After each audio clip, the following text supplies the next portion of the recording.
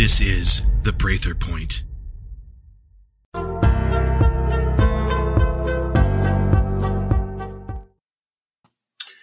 We are strangers in a strange land, lawfare refugees in a lawless time. As their Pharisees' forefathers did, today's attorneys weaponize law. New high priests are titled PhDs. In our post-republic dragocracy, healers are killers, vaccines are poisons, Nazis are heroes, schools are pedoed, teachers trannied. Big church puts Paul over Yeshua. Our enemies are not in Russia, but DC. We enter a new year of constant crisis, choreographed by the corrupted. The great call is begun. Castles were besieged. Now our bodies are. Smallpox blankets and mustard gas replaced by mRNA, 5G, and hydrogel. America is gone, assassinated by Antifa. But there are still Americans. Most will be killed, but a few crucibled. As Herodotus said, the 100th will be a warrior and rally others. And bitterly blooded, as at Dunkirk will learn, and as iron sharpens iron over the bodies of the dead, we will rise again. I'm a retired soldier, special agent, and spy, turned whistleblower warrior, served and sabotaged, rejected and redeemed, failed and forgiven, betrayed and saved, rejected revenge, humbled and blessed, repurposed in redemption, as chaplain, leader, teacher, and truth teller. Now your intelligence officer, following God, leading my family, and any that choose to join on our long walk to faith and freedom. Welcome, a blessed new year. I'm Jeff Prather, and this is the Prather Point. Happy to be with you. Please go to jeffreyprather.com, subscribe for my free updates. You can go in the store and get very useful things in there as well. You can also go to patreon.com/jeffreyprather and sign up at the $5, $15, or $25 levels. Can't afford that? You can go to jeffreyprather.locals.com for free. So a lot of the things we're going to talk about today, you can find on Patreon and some of it on Locals as well.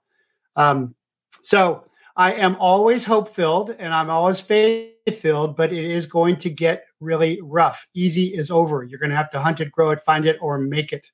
And that is going to be very important this year. But I wanted to start off the year kind of reviewing the last and all of the lawfare.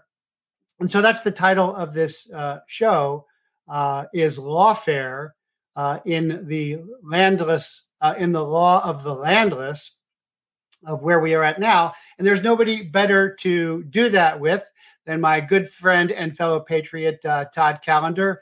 Todd, welcome back. Blessed New Year to you. Blessed New Year to you. Thanks for having me, Jeffrey. So you are doing so much great work, and I'm trying to keep up on all the great stuff that you're doing with Dr. Vliet and Tenpenny and Pete Chambers and everybody else. So I wanted to go over, because I spent a lot of time, and Team America did, working on with Carrie Lake and with Mark Fincham and Dan McCulley and Brian Blem and Kurt Olson behind the scenes, because I build Arizona as America's Alamo. That has now fallen. The legal system, the federal legal system, at least as far as I'm concerned, and I was in it for a long time, is completely fallen and corrupted. And I don't see any hope there. But I do see hope through the states. Do you agree with that? Yeah, I do. All action is local, right? All results are local. We have no control over what happens in DC, and that's been proven to us. I admire your efforts in Arizona, by the way. That really was the Alamo. And if nothing else, we figured out that the federal extension, the federal power also extends to key states, battleground states and battleground races. So our election, I guess, what would you call it, apparatus itself is broken. So the question is, how do we build a society? How do we govern a society with true representation, given all of the circumstances that you found out, given all the dirty things that happened? And my sense is, Jeffrey, that we have to abandon the federal system and rebuild our own, a parallel society, effectively. Yeah, unconventional warfare, foreign internal development is the special forces terms for that. You know, I totally agree. And I think there's an analogy there. I'm from Cincinnati, but I don't follow football because even though I was going to get my master's degree there at our ROTC, I saw the big coach, can't remember his name, but not really interested in grown males playing kids game. But I guess there was a famous football player who just died on the field. And this is following what football, not soccer, which everybody else calls footballers, are dropping dead. And I see an analogy there of screw taping is they're killing off their own forces because I guess this football, Damar, I think his name was a big proponent of the jab and the boosters and all the operating systems of the genetic slavery. So I see that in parallel with the fact that the U.S. Virgin Islands Attorney General was just fired. That's Denise George was just fired over the weekend. And I can tell you now that Fed's working over the weekend, that shows panic because unless you're on call, as a special agent or duty assistant United States attorney or duty federal judge, getting the Fed to do anything on weekend. I go back far enough to remember Federal Fridays when we'd have beer in the offices and then take the beer cans out and back in the real old days. But I see that again as their own system collapsing. So we have to keep the local system going until they are collapsed. But what are your thoughts on that? I've got experience. I live in the Caribbean, so I can tell you that the U.S. Virgin Islands is the most corrupt of all of the places in the Caribbean.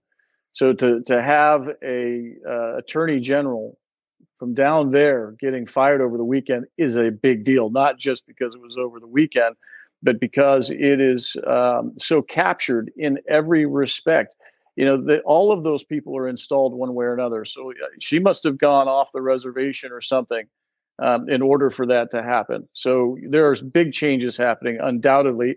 And in terms of taking out their own, isn't that what always happens in communist revolutions? They always eat their own. The ones that helped them get there are the ones that get taken out first. And it strikes me, Jeffrey, that the playbook called for certain things to happen in order. Bang, bang, bang. And that 4 or 5 years of Trump's intermittence, right? His interruption to that plan, I think, has set their timing so far off that we're seeing the bad guys sticking to the plan, even though it's obvious and it doesn't make sense from a timing point of view. So I see exactly what you're saying, and I agree it's imploding. The question is, how do we harness that? How do we benefit from that? How do we take back our territory? Because you made that point. You said, the land of the law of the landless. Are we in fact landless? Can we reclaim that? Can we take our heritage back? Can we take these new people coming across the border and turn them into Americans? Because I don't think there's any other way about how we're going to save our country. And I didn't finish, I forgot to say that she was fired because she dared to sue J.P. Morgan Chase, banksters, leveraging the Jeffrey Epstein sex crimes and turning a blind eye to that. So it's all part of this giant system, but the FTX is collapsing that financial system anyway. I think the debate is whether they want to collapse it or they want to control it. I'm not sure which is which of that, but I followed the Epstein stuff a lot. I followed the little graves that they built the tennis courts over that, showed some tape even of little girls inside the altar. But again, to me, it looks like even though we cannot hold any ground in the federal lawfare system, that they are losing terrain daily, just like in China. So am I, for sure. You're spot agree on with that as well? Absolutely. And the FTX thing, that's my backyard. So I can tell you that many months ago, prior to the whole blow up, Bill Clinton and all of his pals were actually visiting with the Bahamian government and with the FTX people. And the plan was to use FTX as a carbon credit trading platform, not just for any old carbon credits, but the ones that are personally attached to us through the central bank digital currency. That there would be a system of debits and credits based on our production of CO2 or use of resources, and that's what was going to be traded on the FTX platform. And the fact that it got blown up, the fact that the Democrats and the rest of the bad guys, the Uniparty, stopped getting their money from the Ukraine money laundering, shows me that that was an attack, a very carefully planned attack, because now we see the rollout of the Fed coin. That is the U.S. version of the central bank digital currency. And you don't hear anything about it. It's in the beta test right now in the Northeast United States. Nobody's talking about it. I don't see it implemented anywhere. Again, I think they're out of their timing element and everything is mixed match and it's not working. So I think this is actually quite fortuitous. Yeah, I often quote Pete Blaber, who was a Delta Force Squadron commander, that plans are useless, planning is invaluable, but develop the situation. And I agree with you. They just seem to be locked into the plan, into the global plan, which will never work. No plan survives the first 5 minutes of contact. The enemy always has a vote. So I also wanted to ask you about, before we get into the meat of the stuff you guys are working on, and I'm privileged to observe, is the Brunson case. Barnes, who has a big show, was talking about how he's not going to make people happy. But the truth about the Brunson case is that it is really not going to go anywhere. And first, he's saying that it's the Brunson case is not scheduled for hearing. It is simply a petition for a writ of certiorari that's been scheduled for conference. Is that your understanding as well? Yeah, it's on the conference calendar. It's on the docket for that. But the fact that it made it there by itself is really quite interesting. There's a little bit of a backstory, and I don't want to take away from Mr. Barnes. He's a notable lawyer, a litigator, and he does all of that a lot more than I do. Having said all of that, there are some circumstances worth noting. Number one of which is the Rule 11 petitions to get on the dock of the Supreme Court with such a motion, an appeal. It's called an interlocutory appeal, is unheard of. It just doesn't happen. I'd be surprised if it was 1 in 10,000 such petitions. Most of the time, the Supreme Court writes back, "Thank you very kindly, goodbye." This not only got onto the docket, but the clerk of the court actually called up the pro se litigants, Mr. Brunson, I guess, and said, "Hey, we need more information about this. We need this to go into your petition." And then they put it onto the docket, which means that at least one of the Supreme Court justices wanted to give this a shot to see if 4 out of the 9 would agree to grant certiorari. That's what this hearing is about on the 6th, is to see if 4 of the justices want to hear this thing. And if 4 of them do, it's going to go to hearing. It's going to get their day in court. And I just find the circumstances to be really quite remarkable, which it makes me hopeful. And I'm always hopeful. And so, and Barnes says that, he says the Supreme Court is the best court to help advocates advocate on their own behalf. And I think the Brunson brothers have done a lot of that on their behalf. And I also, but he does say that looking at the constitutional basis of it, it looks frivolous. When I read it, I will say, and I only spent a year in law school before I came to my senses, and left and got my master's. But when you start talking about treason or very big generalities, that's hard to prove. You got to get down into the weeds. And Brunson's argument that it may have failed to set forth a legal precedent. The Federal Rule of Civil Procedure 58 requires a district court to set out a judgment in a document separate from the court's explanation for the reasons. So Barnes is saying it looks frivolous, it lacks merit. That's not so much a concern of mine, because I know everything is decided by precedent, and judges, like attorneys, have already made up their mind ahead of time and then look for the precedent to decide what they are doing. Yeah. But what I find very interesting is it took about 50 years for Roe to be overturned. I had the honor of announcing that on my live Brighteon TV show. It happened during a break. 50 years. And so what's the politics behind that? I think part of that was the way the new justices were treated, and their families were just excoriated and humiliated in the process. That influences that. I think you also got to look that they're worried about getting Scalia'd. They're worried about getting solaced, where Esther Salas's husband and son were shot. That's clear extortion because the Dems are saying go ahead and threaten the SCOTUS justices. So I'm wondering what's the calculation in there for the moral and political calculus behind the scenes? Because I think it was Roberts who released it. I said this a while. Roberts released early the decision on Roe early himself. That's where I think that actually came from. So does that fit in? Does that ethical and political calculus fit into the placement of the Brunson case like it did with Roe? Yeah, I think all of the DC apparatus, fights for their territory. You were a special agent. You know how agencies fight for cases. The Bureau rolls in and takes everything over from the other agencies. It's the same thing in all of the apparatus.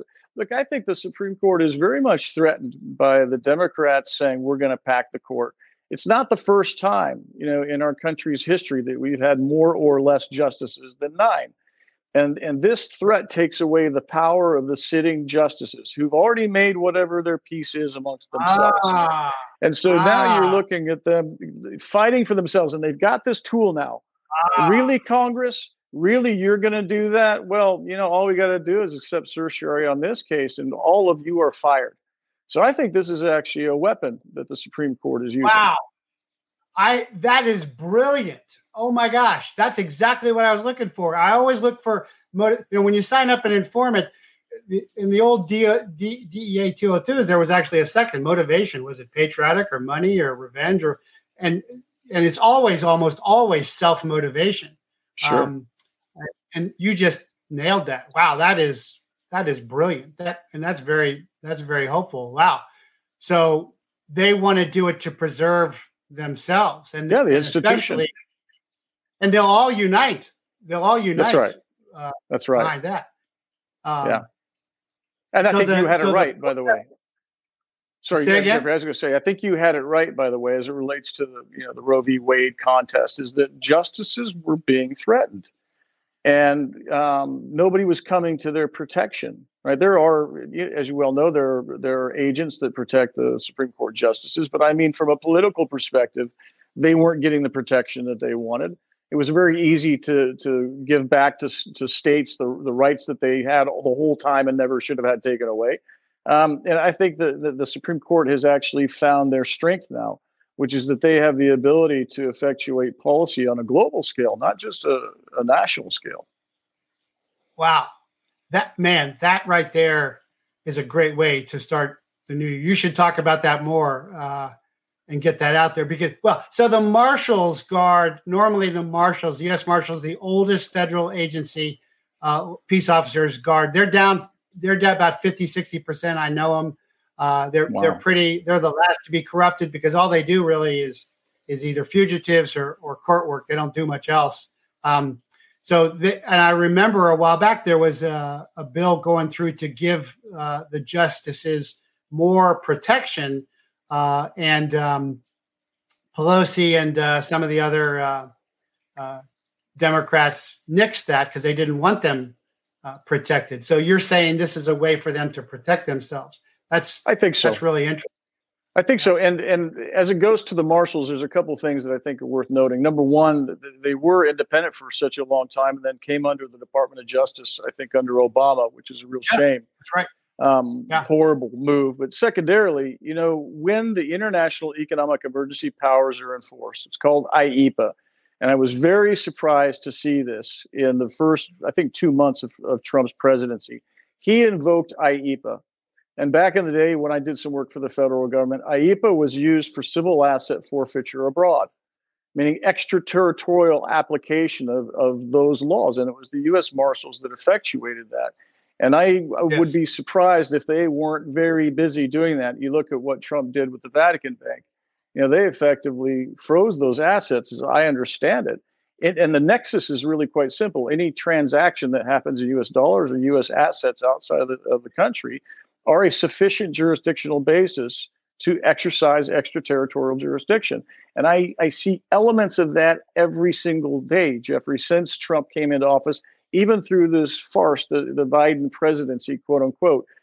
The IEPA is still in play, right? It's happening. They are using this as a tool to effectuate U.S. policy, and I think it's being done in the background. And frankly, it's fascinating. Well, so that would also fit with the. So I talked to marshals. I talked to because my peerage, and they're really upset because they're down 50-60%. They're instead of going after seasoned drug dealers, Humvees, Hummers, they're seasoned farmers, farm equipment. They're very frustrated by all of that. And plus, back in the day, I put 2 guys in witness protection, and it was real smooth because the U.S. Marshals ran it. I just handed them off. They came out of trial. They came out of door.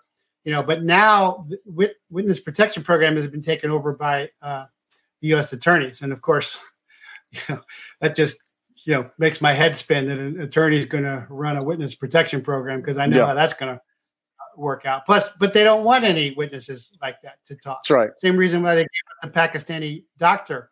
But so you're saying there that this is lawfare from the Supreme Court, and also through by connotation there that the federal law enforcement agencies are trying to defend themselves too. And I guess that goes along with so I did that. I was honored when you asked me to do that whistleblower talk for the FAA. And then you said there were like 300 FBI whistleblowers after that. Is that right? That's what I'd heard. Yeah. And we helped one of them. But my understanding is that they didn't want to go through lawyers. And it makes sense, right? They're law enforcement people. But we, through the one that we did help, understood that there were, in fact, 300 different, not just DOJ, but FBI special agents that filed inspector general complaints themselves and became whistleblowers as a function of that. And I think that's enormously encouraging. It's such a big organization. There's 20, 30,000 FBI employees between agents and support staff, something like that. That's a huge organization. So 300 IG complaints would have an effect. It would be more than a blip. In my view, whether that changes policy, I don't know, but I think it's probably that's a fair representation of what you would see in all the other agencies. Everybody's just seeing, this horrible degradation of our country. I had represented a couple of special agents in trying to get their vaccine exemptions from the U.S. government, and was able to do that, by the way. So I helped U.S. attorneys. What I'm trying to impart to you is that there are still good people inside of the system. And what we're seeing is the control apparatus, the directors, right, the very top level from U.S. Attorney's Office, with the top echelon of these agencies, are the ones that are really making everything hard to get through, making everything hard to accomplish, to letting prisoners out or no witnesses in the protection program, as you described. Right, they're subverting is the word I was looking for. They're subverting their own agencies, and this is why you're seeing the whistleblower complaints. Wow, that's the second thing I've learned today with you is I didn't know you'd represented 1811s. That's acceptable. I know you about your military work because I've had Davis Janssen and others on there, and Sam Stigaloff and other folks that we know, and of course Dr. Colonel Pete Chambers, fabulous. Green Beret, but I didn't know about that. That's also because again, what I see consistently is 4th generation resistance, legal, ethical, nonviolent, but it is collapsing. China's collapsing. The DOJ system is collapsing. The FBI's got whistleblowers on the 7th floor in the conference room. I saw the whistleblower where he goes, "Hey, they had their phones in the conference room during a classified briefing in the skiff. You can't do that." Well, that shows me that guy was in there. They are losing from the top. It looks to me like early Christianity, revolutionary resistance against Rome. Exactly. I think so. That's happening. Good people are still good people. And look at China. I think the biggest fear of the owners, right? I call the people in charge the owners because they own everything. You look at China, all of a month ago, the Chinese were finding their spirit. They decided en masse that being locked up is probably worse than death. And they found their courage and they stood up to the Chinese government en masse. And what happened? The Chinese government lifted all the restrictions. They abandoned their COVID passport program. Okay, we've backed off now. That's a human spirit. That spirit is in all of us, Chinese or otherwise, even the people coming across the border. What we have to do is be able to harness that. Now that we know that it works, now that we know that they're afraid, now that we know things aren't going so well, we have to maximize that as a species. And I think, for the most part, it's sad to say it, the ones that caused all this are eating their own. They're the ones that got the shots. Look at Africa, India, China, Russia. They didn't take the mRNA and adenovirus shots. So who is going to survive this? Right? It's not the blue-haired liberals, right, that are running our government right now. And they're dying like flies. And so now is our opportunity to use that as a force, an overwhelming force, frankly, to take back our planet. It's more than just taking back our country. It's taking back our humanity. I agree completely. And of course, the church is very big in China, even though they've taken the crosses off. They've required the crosses to come off churches and everything. I had Anne on last week, and, Anne is great. And she's always so complimentary of me. I almost get embarrassed. But she said at the end, she said, well, but what about kinetic war? I'm like, it's already happening. The influx of illegals, of military-age fighting men coming across the border, it's not going to be American Marines and soldiers that have to kill Americans. It's already foreigners. When you see all these attacks in all these cities, many of them are foreigners coming in because there's no connection there. They'll be happy to kill off people, and they are. That's the kinetic war. I assess it's never going to be what it was, third-generation stuff.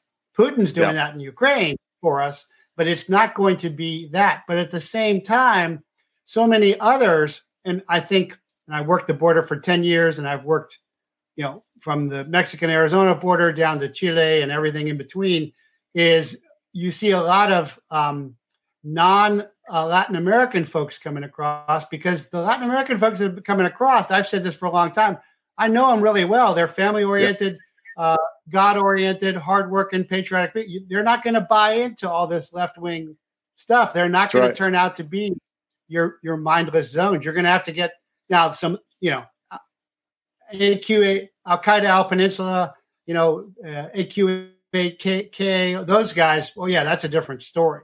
Those are the ones who kick doors and kill kids and women and stuff. But a lot of what's coming across isn't going to work. So that brings me to what you said before is, how do we turn this? And how do we turn this around to flank them and turn the Claymore around through lawfare, I really think is the correct term. So back to you on that.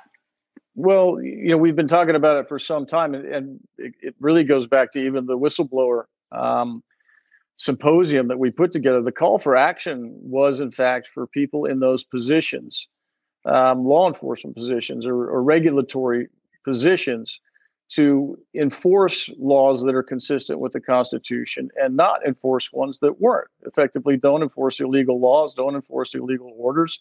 And where you see illegal activity, report it. And that's exactly what happened, whether that was the 300 FBI agents or the myriad of FAA law enforcement people that we were talking with, Bruce McGray and his people. There was a lot of IG complaints that came out of there. The point of this is it's our personal action. We've been calling for people to get involved, get off the couch and get involved, whether that's writing letters, filing a lawsuit, make an administrative complaint, file a criminal complaint, whatever it is. That's how we undid the military mandate. It wasn't me suing. It wasn't anybody else suing. And it sure as heck wasn't the Congress acting. What happened is hundreds of thousands of service members said no. And they filed their complaints and they stood up for themselves. They forced the military to listen to them. And if we can do that on a grand scale, if we can get John Q. Public to step up and do that, then we'll stop this. We'll take our country back. But it takes people being actively involved to accomplish that. That's my hope. Makes sense. And so for the ones that folded, tragically, like the Nobel laureate, and I work with Nobel laureates, Luc Montagnier said they'll all be dead in a decade.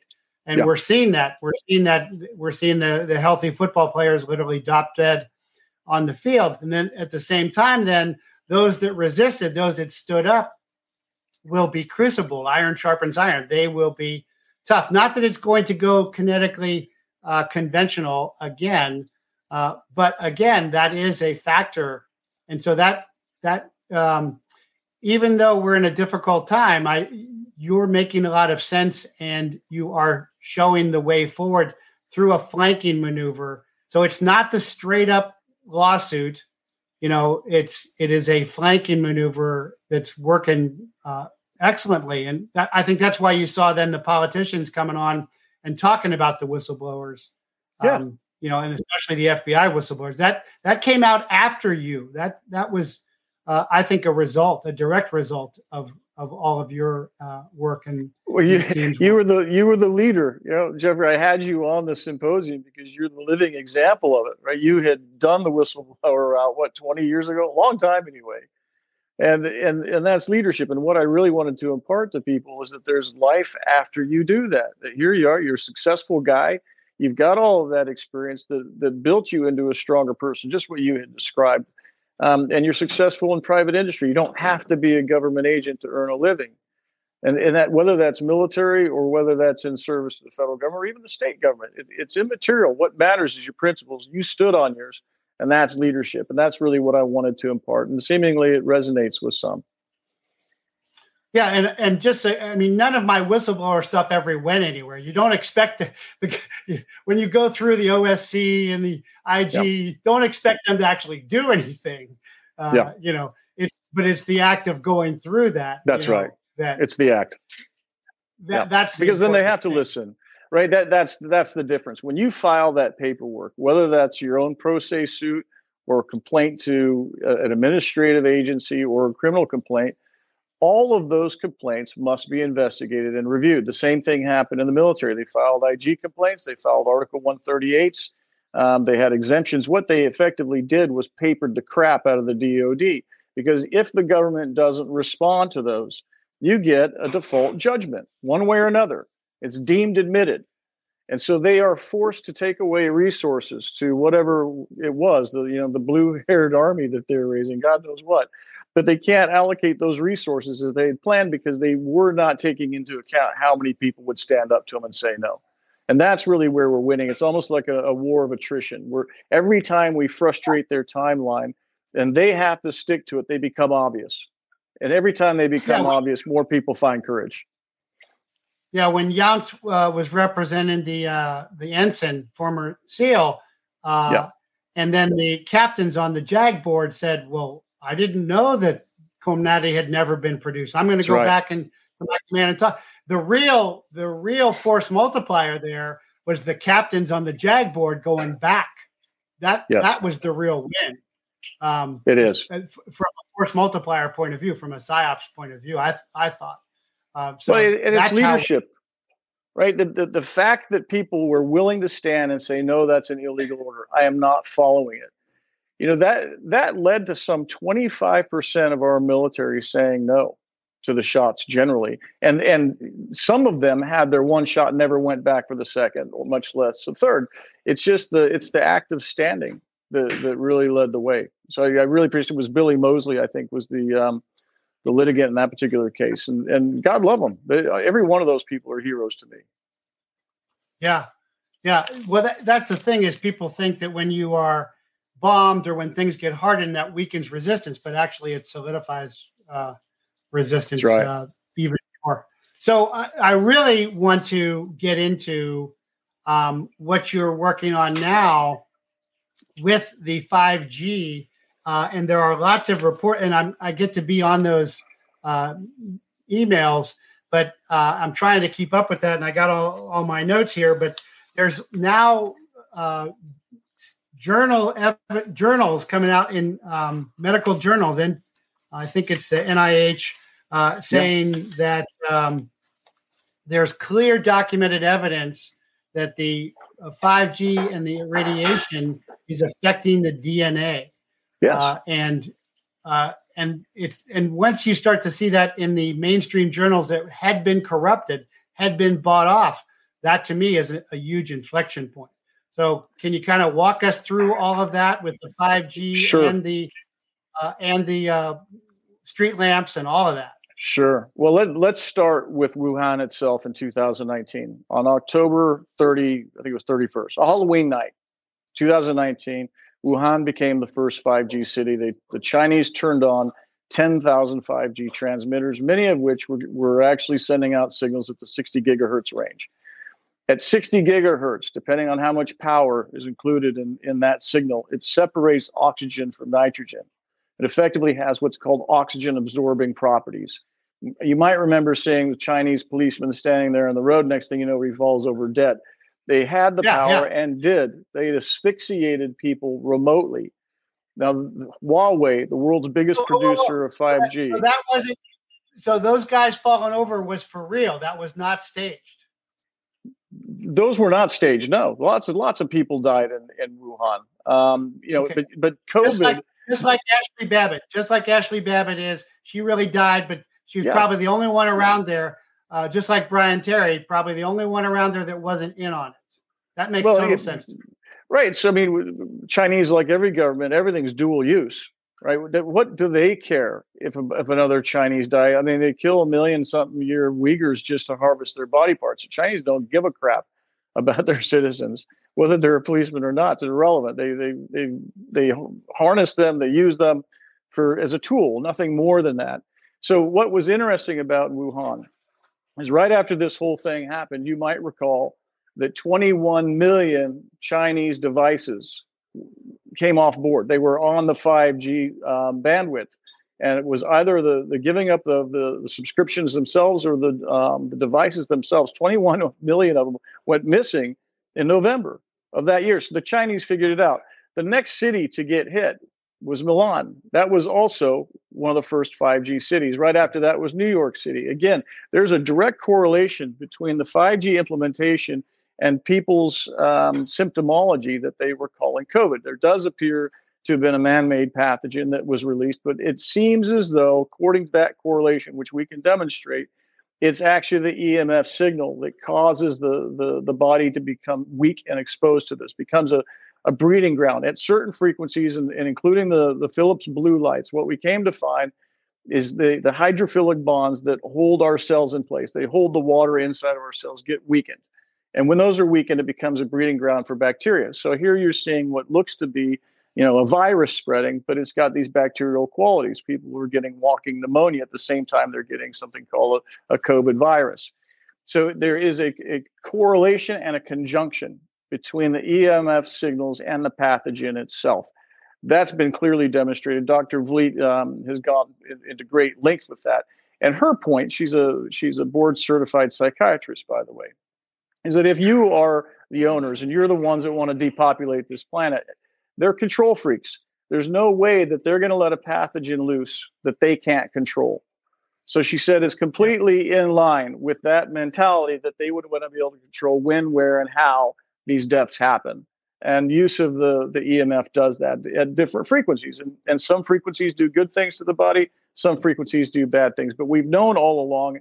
The easiest example I can give you, it must be 2013. There was congressional testimony from a doctor who said, we give lab animals diabetes by exposing them to the same frequencies as 5G so that we can test diabetes drugs on them. So they've known about this for eons. Our government, dating back to the Defense Intelligence Agency in 1976, has been studying this. So we have all the paperwork. It's not like the government didn't know that. And while there are safety standards in Europe as to how much and what frequency you can use, there are none in the United States.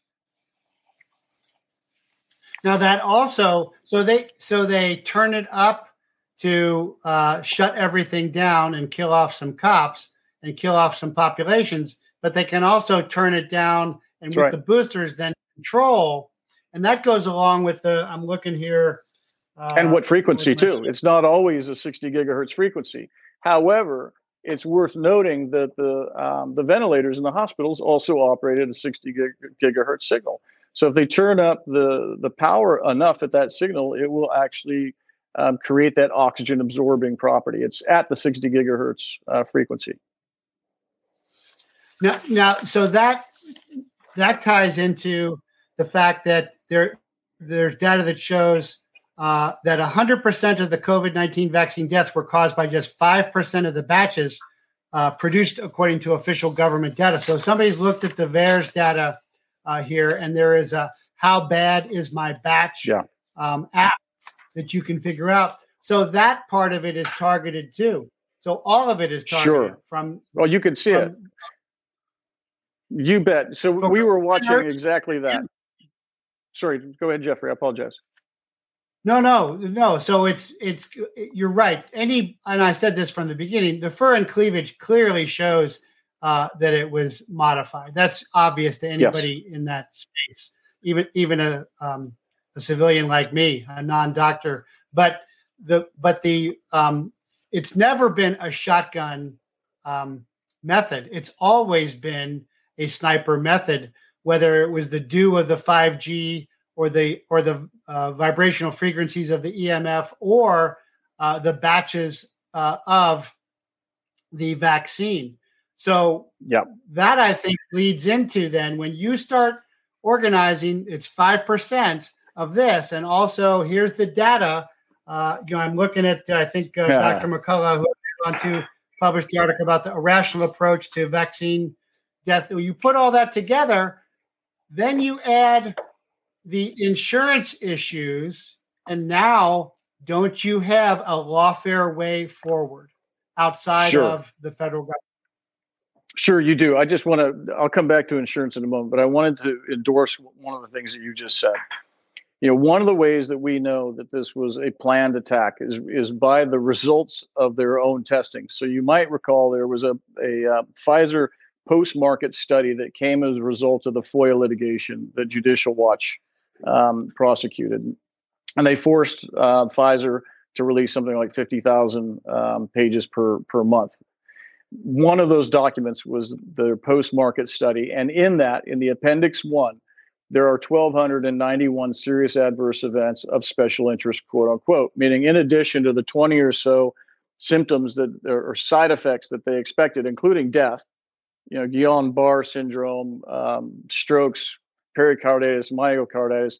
In addition to those, that even the FDA said that they expected, 1,291 serious adverse events of special interest. Why are they special interest? Well, if you listen to Dr. Long, who was properly trained as a medical doctor at Fort Detrick, our bioweapons center of the military, right? That's what they do for a living. She said it would take months or years to set up all of the testing to arrive at 1,291 separate diagnoses. And this was the 6-month post-market, as it's called, observational study. In other words, they had to prepare these diseases to be tested for, some of which she had never heard of. In fact, she said most all of those are so rare, a doctor would never see them in their entire career.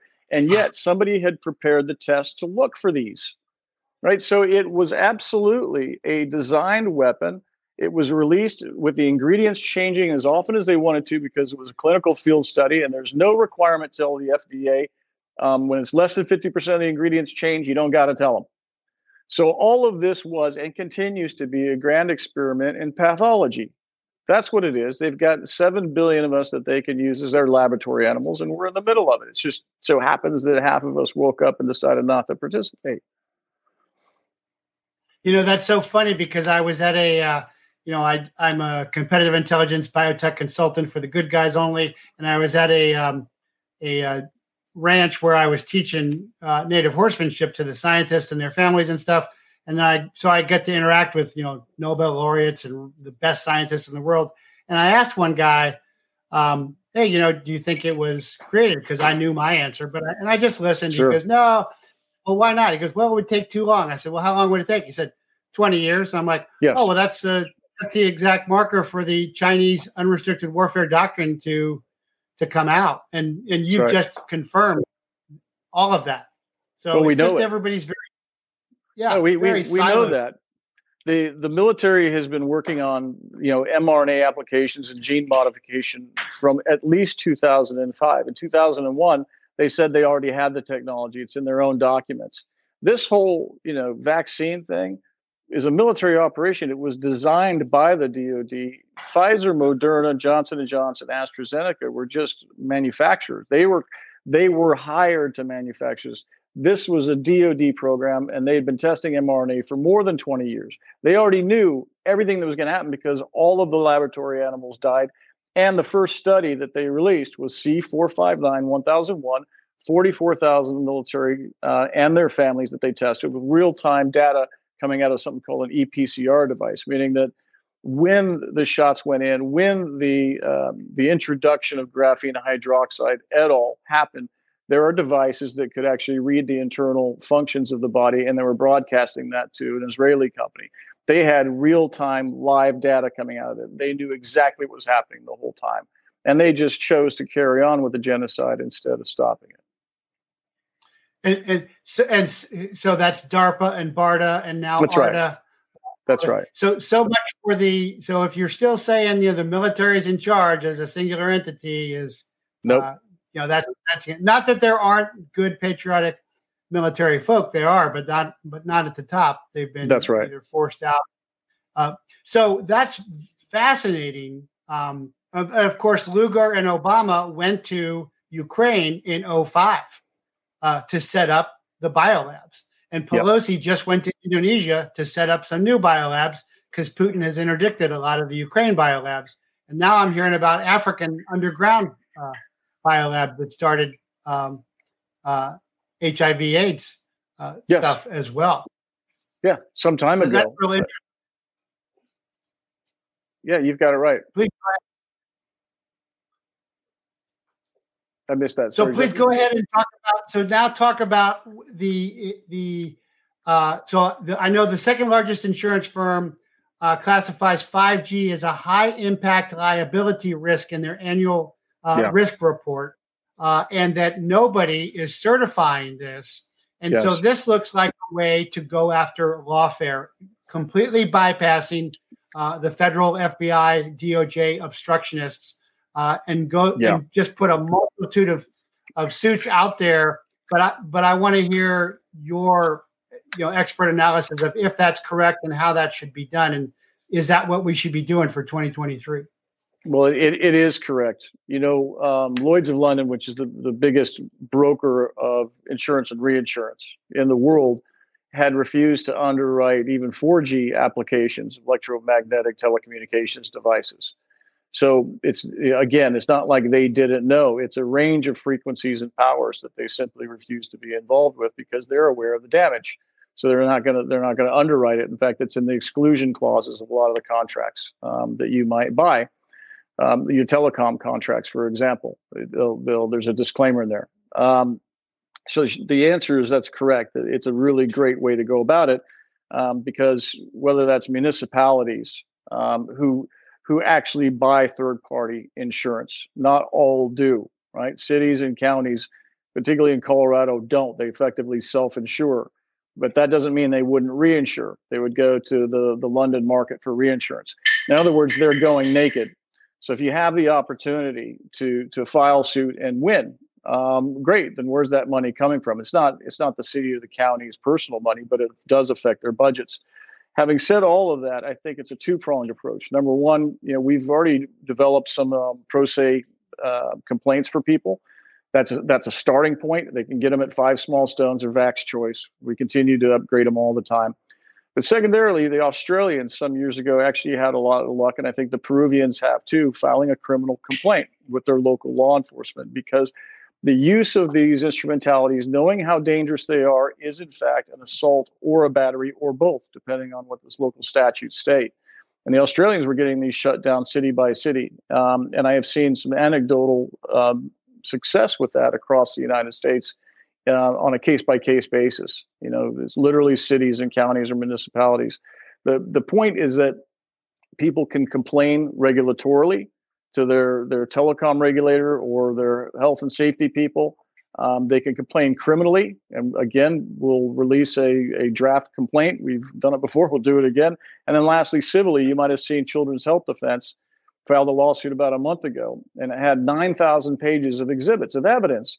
That is in the record. That is public. People can use that. So we've got the tools. And again, we have an opportunity to just paper the tar out of people. And we really have to do that. If there ever was a more imminent threat, I doubt right? The weapons system is already in place.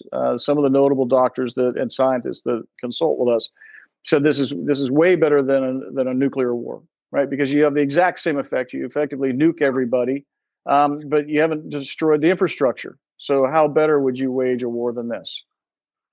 I'm so glad you said. I keep saying that. Pete James is one of the few guys I have on that is not still locked into the idea of third generation kinetic war or nuke war. I'm like, it's irrelevant. This is so much more effective for them than mutual assured doctrine worked. But I want to clarify that it's not Pfizer, it's not the legal drug cartels, because they wrote into that they were immune. They wrote into all their contracts that they were immune to suit. But it is the municipalities, the hospitals, all of those structures, which is where we want to turn the claymore anyway, correct? Yeah, that's right. That's exactly right. It's those instrumentalities that actually matter. If you're sick, where do you go to the hospital? If you've got a robbery in progress, where do you go? Right? It's the police department. It's all of those local things. Everybody knows you're not going to get anywhere if you call the FBI over some local theft. These are the people that we actually have some level of control over. We can go knock on the police chief's door. We can go and have a relationship with the sheriff and the deputies. Right? Those are our neighbors. And you made mention this a little while ago. You said there's nothing stopping the invaders from actually perpetuating the police powers and military powers against us. That's right. Hitler did that in 1937. He brought the brown shirts in to create chaos and hatred between the local police, the local military, and the people that lived there, so that he could bring in foreign and federal troops to effectively, gather up the undesirables and take them away. We're watching the exact same thing happen here. We saw it in Ottawa when the Canadian police started hanging out with the truckers, the protesters. They weren't doing anything wrong. They sat and had barbecues together. Next thing you know, or maybe I froze up there. I don't know. Can you hear me now? Yes. Jeffrey can. Okay. I was going to say four white C-141s rolled in immediately thereafter, full of mercenaries who put on police uniforms to go and beat the hell out of the Canadians because the local cops wouldn't do it. So we can use that, right? We can go and have that relationship with the local police, with our local National Guard people. All action is local, and there is no law without law enforcement. So we've got to co-opt to those people, bring them onto our side to see what the truth is, to protect ourselves. And that includes the 5G thing. Hey, Deputy Smith, that thing is killing you and your family too. And let me show you how and why. I'm going to make a criminal complaint. Let's do something about it. Yeah, that's excellent. And besides National Guard, it should be State Guard or State Defense Force. Forget the National Guard. Yeah. So you're right. So again, it's dradvocates.com. It's 5smallstones.com. That's right. And then Choice, VAXX Choice. VAXX choice.com. And then you're also talking about Kennedy's Children's Health Defense. You mentioned them as well. So that fits in with developing local forces. That's exactly what I did in the 80s in Special Forces is FID, Foreign Ontario developed neighboring up, and what ODA 559 did, 595 after 9/11 is going in and neighboring up there. But it's not against the big international corporations. It's not against the federal government. It's at local levels to make all that happen. So then that segues into, if you would talk now about the research on the street lamps and the levels, as I understand. So one little thing I did was I got the marshals in Portland anti-laser goggles because some of them were getting blinded. And when I talked to the marshals, why don't we have these? Why? And I'm like, because you're working for the G. They don't care. Here. And then they went and got them. But sadly, but true. No, all our gear is, from the lowest bidder. But with the jab and the boosters, that makes everybody much more vulnerable to these other systems that they are now turning on. And so talk about that and what can be done about that from a lawfare perspective. I think that you've got that exactly right. I was talking earlier today with Lisa. She's one of our researchers with Vax Choice, and a really remarkable, bright woman. And she'd asked the very question that you alluded to, which is, if they flick the switch on this system, it's already on. The 5G is already on. The question is it cranked up enough, and what frequency is it using? Right. Those are the two concerns that you have, because depending on the power and the frequency is what kind of malady, death, or destruction they can cause. It's going to necessarily be more harmful if the desired effect is harm. That's going to happen to the people that got the shots. In the hydrogel, we have found cesium-137 that turns into barium-137. It's a radioactive isotope that binds with living tissue and effectively turns it into a transmitter, transistor, amplifier, and transducer. And this is what I was making reference to with the EPCR device in the clinical field trial the military did, is once that is in the body from the shots, your body is now sending out signals on a 4G and 5G range, and in fact 6G. One of the attributes is that when the shots have been put into place and their 16-digit MAC addresses are popping up, there is a lot of science that shows 1 gigahertz of signal going in puts a terahertz of signal coming out. It's a different frequency and different amplification. My point in saying that is that these transmitters, which are everywhere now, are going to have a direct effect on the people that had the shots. The rest of us are swimming around in this radiation all day, every day. Those devices now have phased arrays, right? Which means they're targeting devices, they're targeting people. People that got the shots are devices now, right? So they are effectively their own targeting mechanisms, target acquisition. But the rest of us who aren't vaxxed, that don't have the hardware installation, as Moderna called it, and if we didn't have a device like the Chinese, we ditched our 5G devices, then we're just swimming around in undirected radiation, right? Which our bodies will have some ability to fight off. It goes back to the question of how much energy and what frequency does what to those hydrophilic bonds inside of our bodies. And what Dr. Vliet will tell you is that depending on the amplitude and the frequency, they can recreate with those towers every kind of symptomology in a human body that is known to science, including the 1,291 weird things that they discovered in the shots. The diseases we haven't even seen before can be created by virtue of the digitization of our DNA and the amplitude and frequency that they use in the towers. So with that knowledge, right, it all goes back to one thing. It's the towers. It's the devices themselves. It's the frequencies and the transmitters that are the imminent threat. And that's something we've got to take care of. And if nothing else, if we all stand up, we all file our complaints, civil, administrative, criminal, it doesn't matter. If we do that, we're going to at least stall this long enough, right? We're going to paper the crap out of them and then get the decision makers thinking, oh, my family's getting radiated too. So-and-so is sick. Why are they running a 60 gigahertz signal on a respirator in a hospital? Why does the Chinese WeLink transmitters, they're about 6 inches big. They're on every building now in the big cities. Those are produced by Huawei. Right? That's not a friendly company to us. And they're all transmitting a 60 gigahertz signal, which again absorbs oxygen out of the air. Why would somebody want to do that? It's not a function of whether this is going to happen. It's happening right now. The question is, what are we going to do about it? Yeah, and also I was talking to Team America has been working on the 5G towers. These are tough problems, but we're aware of them and working on them. I was also talking to a Team America doctor just last night, saying that the hydrogel is being put in almost everything, yes, just like there's GMO almost in everything. That's right. For me, I live way out in the country.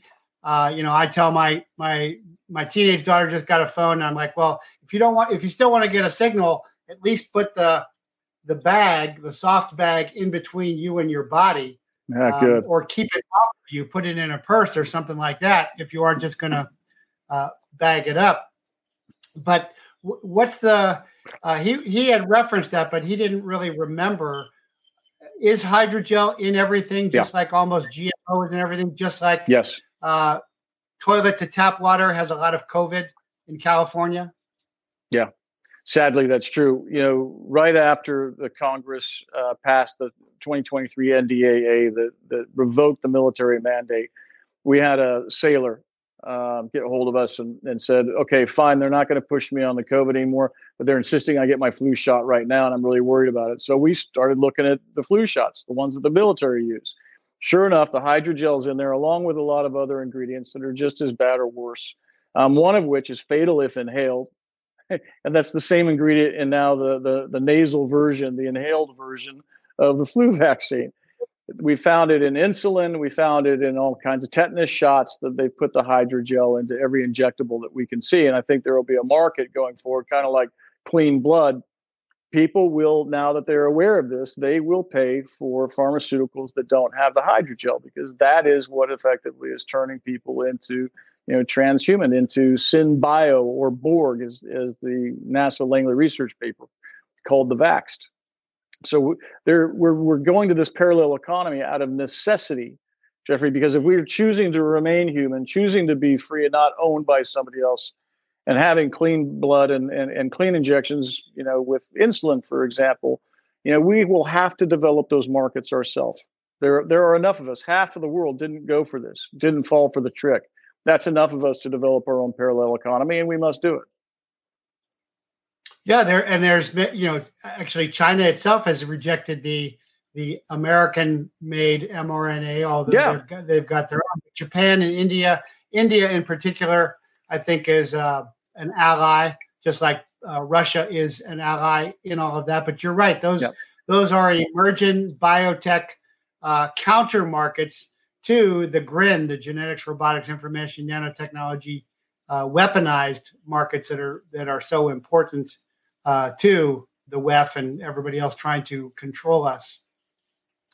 So where do you see the major lawfare inflection points for 2023? I think we've kind of covered them in the law, but I want you to sum up before we wrap up. Is the insurance, the locals, the rejections of hydrogel and GMO stuff? Can you just kind of sum those up? Yeah, I can. And it's something we haven't actually talked about exactly, but I have to tell you, I'm extraordinarily encouraged. So March of 2020, I, with my law partners, drafted a formal criminal complaint because we knew all of this was happening. I was in the vaccine business. I know these people. You can read the complaint. It's at Vax Choice. It's everywhere. Nothing has changed. All of the exhibits, everything still works. My point is that it was a criminal complaint. In the first month alone, 20,000 of those were downloaded and filed around the world. Right? Nothing happened. So for almost 3 years, nobody in government has decided to look at this genocide in a criminal light, not even in a civil light, because there were immunities provided. You made reference of that. You're right. It's the CARES Act, and the PrEP Act provide complete immunity protection to COVID countermeasures.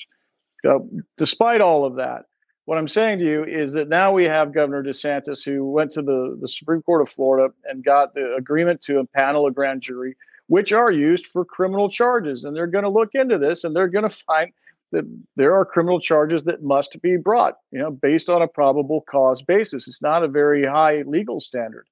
And now you're seeing the same thing in some respects with Putin is doing in Donbass. Some months ago, he opened war crimes tribunals in Donbass. The international criminal law, which was born of Nuremberg, 1945, 46, and 47, created crimes against humanity, which also created something called universal jurisdiction. It means anybody has the right to pursue charges. Anybody with any authority whatsoever, that's a meter maid and a traffic court, could actually start proceedings for crimes against humanity. And that's precisely what Putin is doing in Donbass. It also allows for extraterritorial applications of sentencing and trials in absentia. That means Putin could put on trial Anthony Fauci and say, hey, Luke, you got to come and defend yourself in this proceeding. And if you don't, it doesn't matter. We're going to try and sentence you anyway. And they would be able to effectuate the sentence. They would be able to carry out that sentence because they're of such a power in this world that they could, in fact, extraterritorially apply that sentence. My point in telling you this is the whole world has changed from no, I can't see anything, I don't want to know it, I don't want to hear it, to holy cow, this is criminal. We've got a major power in this world that is actually saying it is, and they're going after it, whether that's the bioweapons labs or other crimes against humanity. At the same time, we've got the governor of Florida, is one of the biggest states by population in the United States, who's actually pursuing this. I'm shocked that he is, because I thought he was on the other side, to be frank with you. But nonetheless, this is happening. It's now out of his hands, and it's in the hands of regular Floridian citizens who are going to make a determination as to whether crimes have been committed. And then there's going to be a case presentation where these charges will be brought. And it's just, it's huge to me to see this moving from nothing at all past the civil realm straight into criminal. I think that's monumental. And that tells me that other law enforcement are now going to be receptive to hearing those complaints from people. So if people want to file a criminal complaint, please, we can help you with that. It could be 4G, 5G, it could be the shots, anything you want. That's it. It's the power of bringing the law enforcement to our side, right? Because they're the ones tasked with effectuating government policy. If they say no, kind of like what we did with the whistleblowers, then there is no illegal law because it's not being enforced. I think that's the way the lawfare works for us to take it back, is we take law enforcement under our own belt. Don't allow somebody else to be in charge of that. And the criminal complaints, I think you've got some templates up. Yes. Is that at Vax Choice? It is. On it's at Vax Choice. It's at truthforhealth.org. People can download them and fill in the blanks for themselves. All of the exhibits are there. The evidence is there. The complaint, the form, the law, it's all there. They literally just have to fill them out. And we had a whole bunch of mama bears. That's where mama bears came from. It was a bunch of angry moms in Colorado that downloaded them, beat down the doors of the cops, and filed these things, and with their local county sheriffs and police departments. So this has happened, and now I think we got a second bite at the apple, and we can help people do that. So it's vaxchoice.org. It is vaxchoice.com. No, you'll find it at vaxchoice.com, truthforhealth.org, and I believe it's up on 5smallstones.com, and that's the number 5. That and the third gem that you just put out here, this is really a great way to start off the new year. Is I've talked both about DeSantis and Putin as allies, and I've actually said DeSantis is more of an ally because he didn't let the DOJ election monitors, who are really saboteurs, in, which puts, in my estimation, better than Trump. You know, Trump's not the answer. Nobody's the answer. We're the answer. God's the answer. But effectively, there's two fronts. There's an internal front now on this, against this biodigital weaponry, internal front through Florida, through DeSantis and the grand jury. But there's the external front, the kinetic third generation warfare that's happening in Russia. And of course, Russia is gaining financial credibility because it has resources. It's got gold, oil, and gas, and everybody's moving to that. And timber, and the world's moving to that as well. So again, that is a very hopeful way to look at that. I think but that's really, really important. We're supposed to be able to fight two wars, but I think latest thing they've said, well, we can't do that, and certainly nobody's joined the military. No, not a chance. We put that in front of the court. I had oral arguments in our case, Robert v. Austin, the 18th of November. And I put that in front of the court. It's in our pleadings that there's a 25% deficit in our military as it is. Those are either people that have separated or are being separated. And the military is 25% deficit on recruiting, that they can't. And that's what they're admitting to. That's actually in the congressional record. I think it was Senator Weiss put that into the congressional record. The point of which is we're not able to replace the attrition, and the service members are not going back in, right? One of the preconditions to Senator Johnson's hearing, and I know this because I have clients that were there and some who were invited and refused to go. 3 preconditions. You don't get to talk about the 10,000% increased cancer rates. That's off limits. You can't mention that, even though that's fact. Number 2, you can't say the word Nuremberg. Not allowed. We don't want to talk about that. Number 3, there will be no accountability for the DOD for these shots. They'll undo the mandate, but there will be no accountability. So what's happened now is they've disassociated, they've disaffected the entirety of their military, who now sees what they're really about. But it's not like they're inviting back the people that they got rid of. They're not giving them their benefits. They're not saying, "Hey, we're sorry, come back in." They're not saying we're going to hold people accountable for this tragic mistake that killed so many, and the rest who are dying, well, so be it. But they have destroyed our military over and over by their actions and by their lack of leadership. This is intentional. There's no way around this. So forget about the military. I think you had it right a few minutes ago. You said it's about state guards. Right? The federal government is killing itself. We don't have to kill ourselves with it. Let's focus on just what you said. Let's take those disaffected people, build our state guards who are not national guards. Yeah, and being a warrior has nothing to do with a green suit or a blue suit or a green hat or an eagle feather. It's something that you want to do. That's what people don't understand. There's an old special forces saying, it's an old poster. It says, people don't join us because we're special, but because they are. People who want to do that. And as they water down the standards, you're just not going to get the same kind of crowd that you were looking. It's not a crowd. It's 0.5% of the American population. But they're still going to be warriors. They're just not going to be signed up and getting paid for it.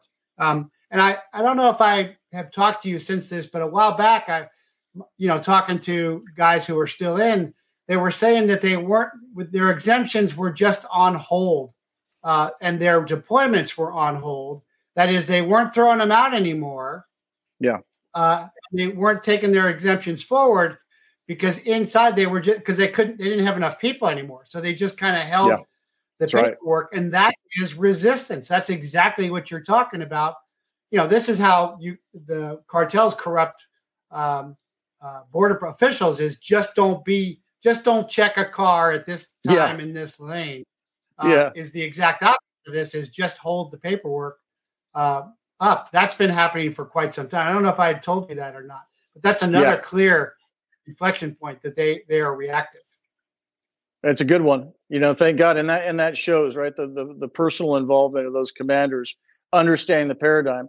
We can rinse and repeat that, right? Whether that's commanders or whether that's sergeants in the police force or sheriffs, we can rinse and repeat over and over and save ourselves and save our country, frankly.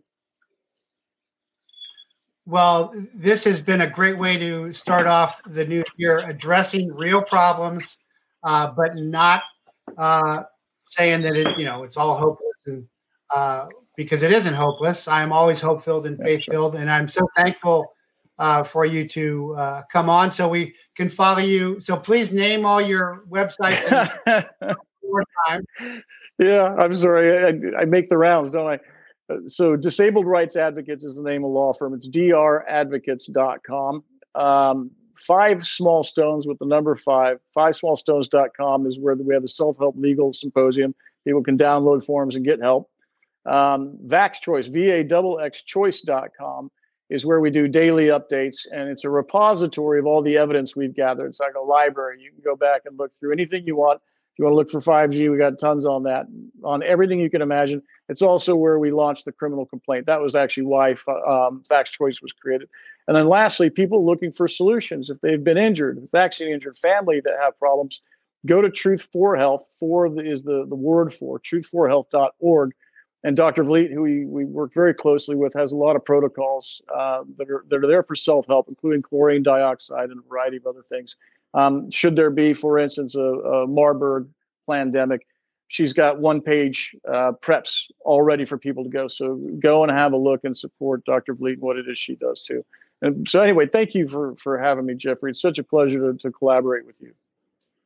Oh no, my pleasure. Yeah, I think I had you and Colonel Pete on Brighteon about the Marburg thing back in the day, and I do want to get Lisa on at some point too. But thanks so much for coming on, and I think you're doing great work, and thanks for giving us such a clear view. You've got everybody in the Liberty space, in the Lawfare medical space. They're all on. I see them all on there. I'm trying to keep up with you, but it's great work. I appreciate that very much, Jeffrey. You're the leader, brother. So I appreciate you. Well, thank you so much. God bless. All right. Well, that's the great Todd Callender doing great work. And really, I learned so much from that interview. That really helped me a lot to understand what is happening. So,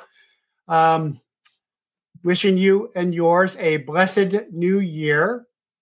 But we're not always winning, but it's hard to see, but we will win. But hopefully that you saw that from this interview. But winning is difficult, demanding, and always expensive. Tyrants always fall. Tyranny always fails. Graphene is not in our DNA, but freedom is. So fear not, God bless, keep the faith, and hold fast. We are winning. Remember, freedom is never given. It is earned, it is won, it is fought for, and it is taken. So in 2023, make sure that you take it.